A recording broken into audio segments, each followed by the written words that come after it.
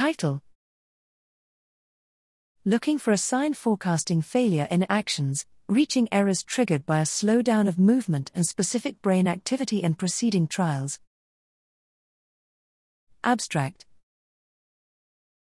Even experts can sometimes fail while performing fully learned movements. Do such failures suddenly arise, or are there any forecasting signs? It has been reported that the kinematics of the early phase of movements can predict the failure, and brain activity patterns specific to failures are observed just before the movement onset.